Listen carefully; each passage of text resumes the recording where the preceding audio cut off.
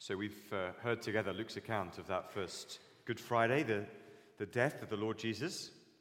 Luke clearly believes that Jesus' death is one of the most important events in the whole of human history. Why? Why does Luke want us to focus our attention here? It's unusual. Biographies rarely give more than a few lines to the end of a person's life. Why do we need to take Jesus' death seriously? And Luke's answer here is very simple. We need to take Jesus' death seriously because if we do, it'll be our path to paradise. We're going to spend a few minutes now considering three characters or groups of characters here who help us by good example or by bad to discover that path to paradise for ourselves. First, see with me the crowd there in chapter 23, verses 32 to 39. Crucifixions in this time and place were common, but this crucifixion drew an uncommon audience. Around Jesus' cross were gathered a coalition of people united in their hatred of the Lord Jesus. Some, we discover here, were influential people. See that in verse 35. Rulers, leaders, those to whom the ordinary people listened. And the verdict of these influential people when it comes to Jesus is very clear. Have a look at verse 35. The rulers scoffed at him, saying, "He saved others. Let him save himself if he is the Christ of God, his chosen one." They've already made up their mind, despite all of the evidence Jesus has given over a period of several years, that Jesus is an impostor and deserves to die. And the scorn of the leaders here, paired with the taunting of the soldiers there in verse 37 and 38, "If you are the king of the Jews, save yourself." It all has a powerful effect on one of the criminals on a cross next to Jesus. Look at verse 39 with me. See how he parrots the words and the unbelief of the leadership. We read verse 39. One of the criminals who were hanged railed at him, saying, "Are you not the Christ? Save yourself and us." The tragedy, as we'll see later, is that Jesus absolutely, in an ultimate sense, could have saved this man if he'd been asked. But this criminal shows us how hard we find it to take Jesus seriously when the culture around us has written him off. And that, of course, is what large numbers of influential people in our own culture have done today. Common, isn't it, to hear jokes at Jesus' expense? Some might reluctantly accept that Jesus existed. Some even grant that Jesus was an impressive teacher. But the one thing many won't allow is that Jesus was and is who he proved himself to be over and over again: the Christ, God's King. So who might we be in this first section of the story? Well, we might be more like those influential who've made up their minds on Jesus. They scoff at his claims to be the Christ. We've closed our mind to him, regardless of the evidence presented to us. Or we might be a bit more like the crowd there in verse 35. We skipped over them. Verse 35. They're not rulers, they're not soldiers. The people, bystanders, we read. They're watching, they're taking it all in. They can see the Lord Jesus there on the cross, the one who claimed to be the Christ, God's King. They can hear, too, the insults of the rulers and the soldiers and of one of the crucified criminals next to Jesus. And they have a decision to make. Will they accept the line being force-fed them by the rulers and the soldiers? Or will they look at the man Jesus for themselves? Will they follow the evidence where it leads and make up their own minds? And what about us? How will we make up our minds on the person of Jesus? Are we content to believe whatever we're told to believe by influential people in our culture? Or are we going to listen to Luke here and follow the evidence for ourselves? the crowd. And then secondly, the criminal, or at least the second criminal, there in verse 40 to 43. Two criminals die either side of the Lord Jesus. We've met the first in verse 39. Now, in verse 40, Luke moves to the other side of the Lord and the second criminal. And unlike the first, he isn't parroting the taunts of the anti-Jesus group. He isn't content to blindly follow popular opinion. He's interested in the truth about Jesus and about himself too. Death has a way of focusing the mind, of making a person rethink the way that they've lived their life. Things that seemed very important before don't seem so important now in the face of death. Things like money and career and fame. And things that seemed unimportant before, mistakes, thoughtless words spoken, selfish decisions made, godless lives lived, suddenly become very important in the face of an imminent meeting with God. So here we have a man who is about to meet his maker and his judge. He knows that if the man on the middle cross really is God's king, then hurling abuse at him is a crazy thing to do. Notice, this criminal knows himself to be a sinner, a bad person. Verse 41, he says so. He knows even crucifixion wasn't too severe a penalty for whatever it is he'd done with his life. He deserved the hell that he was in and the hell that he faced after death. But what can he possibly do about it? He has no time to make amends. Even if by some miracle he could get down from the cross and be given a second chance to do good instead of bad, he could never possibly make up for the things he'd done before. He couldn't tip the scales away from hell and toward heaven. This is, though, what religion prescribes. A life spent trying to tip the scales toward heaven, desperately hoping that my good outweighs my bad when the time comes.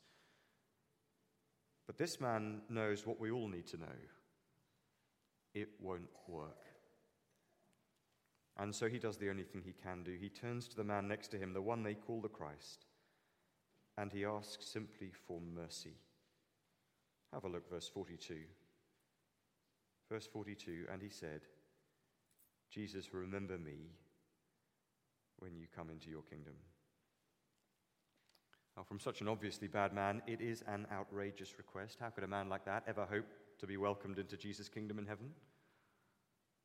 What possible right does he have to ask Jesus such a thing? But even more outrageous is Jesus' reply. Verse 43, truly I say to you, today you will be with me in paradise. And in that one outrageous promise, Jesus explodes all of our religious thinking. He takes the least deserving person we can possibly imagine, and without attaching any terms and conditions, he promises him in a moment paradise. And notice, today. Not after a program of self-improvement, or making repayment for past sins, or after a long stretch in purgatory. If purgatory exists, and the Bible says nothing whatsoever about a place like purgatory existing, but if purgatory were to exist, surely this man of all men would need to go there. Today, you will be with me in paradise. So this path to paradise, it turns out, is a lot simpler than we think. It isn't a long list of rules to keep or rituals to perform or good deeds to do. It's simply a person to trust. No one gets to heaven by climbing high enough or living well enough. They simply ask Jesus for mercy, and he gladly gives it. But of course, in one sense, this rightly offends our sense of justice. How can Jesus possibly do this? How can he make such an outrageous promise to such an undeserving man? So thirdly, the Christ, verses 44 to 46.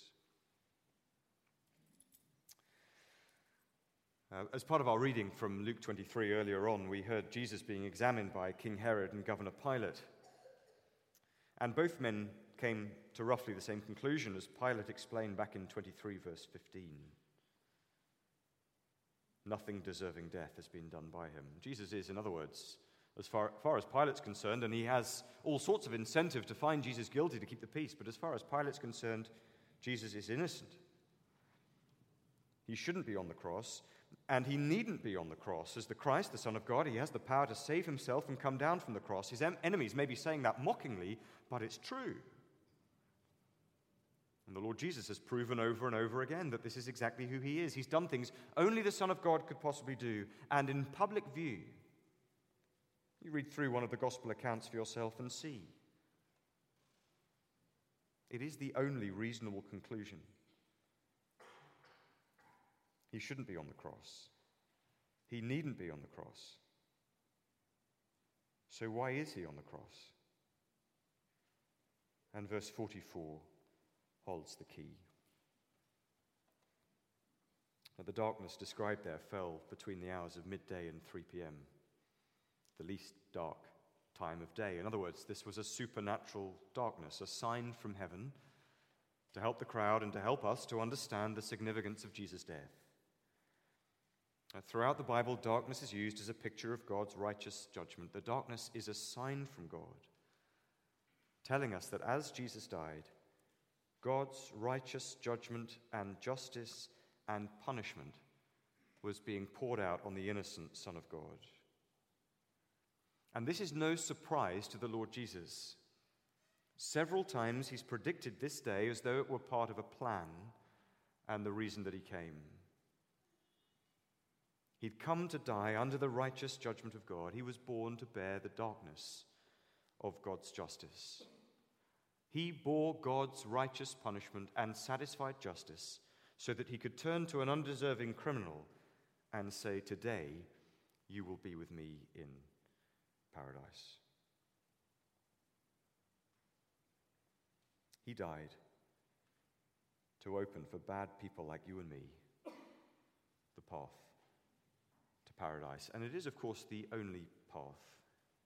And there isn't one path for good people and another for bad people. There isn't a merit path or a merit ladder and a mercy path.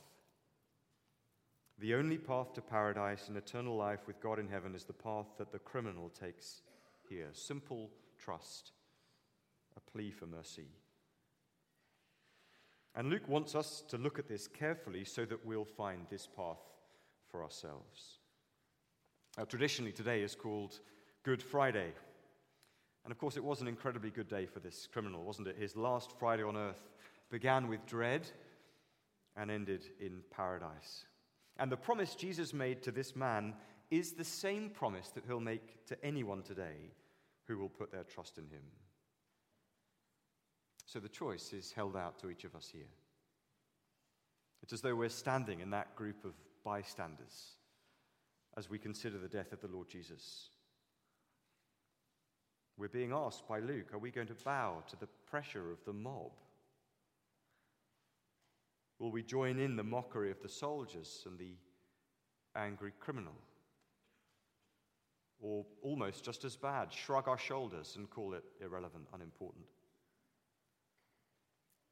Or will we take Jesus seriously?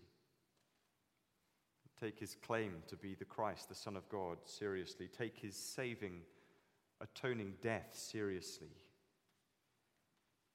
Will we admit our wrongdoing, ask Jesus for mercy, and receive his promise of paradise? And for the person who does that, who puts their trust in the crucified Christ, every day is a good day, because every day on earth begins with their past forgiven and their future secure. That person has nothing left to earn, no ladder left to climb, no debt to repay. All their debts have been paid in full by Jesus' death on the cross, and they have no need to fear for the future, because by his death, Jesus has bought their ticket to heaven already. For that person, every day as their head hits the pillow, they fall asleep one day closer to promised paradise with him. Not by merit, by mercy. Simply by trusting in the Lord Jesus, who died for them. We're going to take a moment in the silence to reflect on what Jesus' death means for us, for you. and what it means, or what it would mean for you to receive this promise of paradise from the Lord Jesus by putting your trust in him. Let's take a moment to reflect and think and pray, and then we'll sing again together.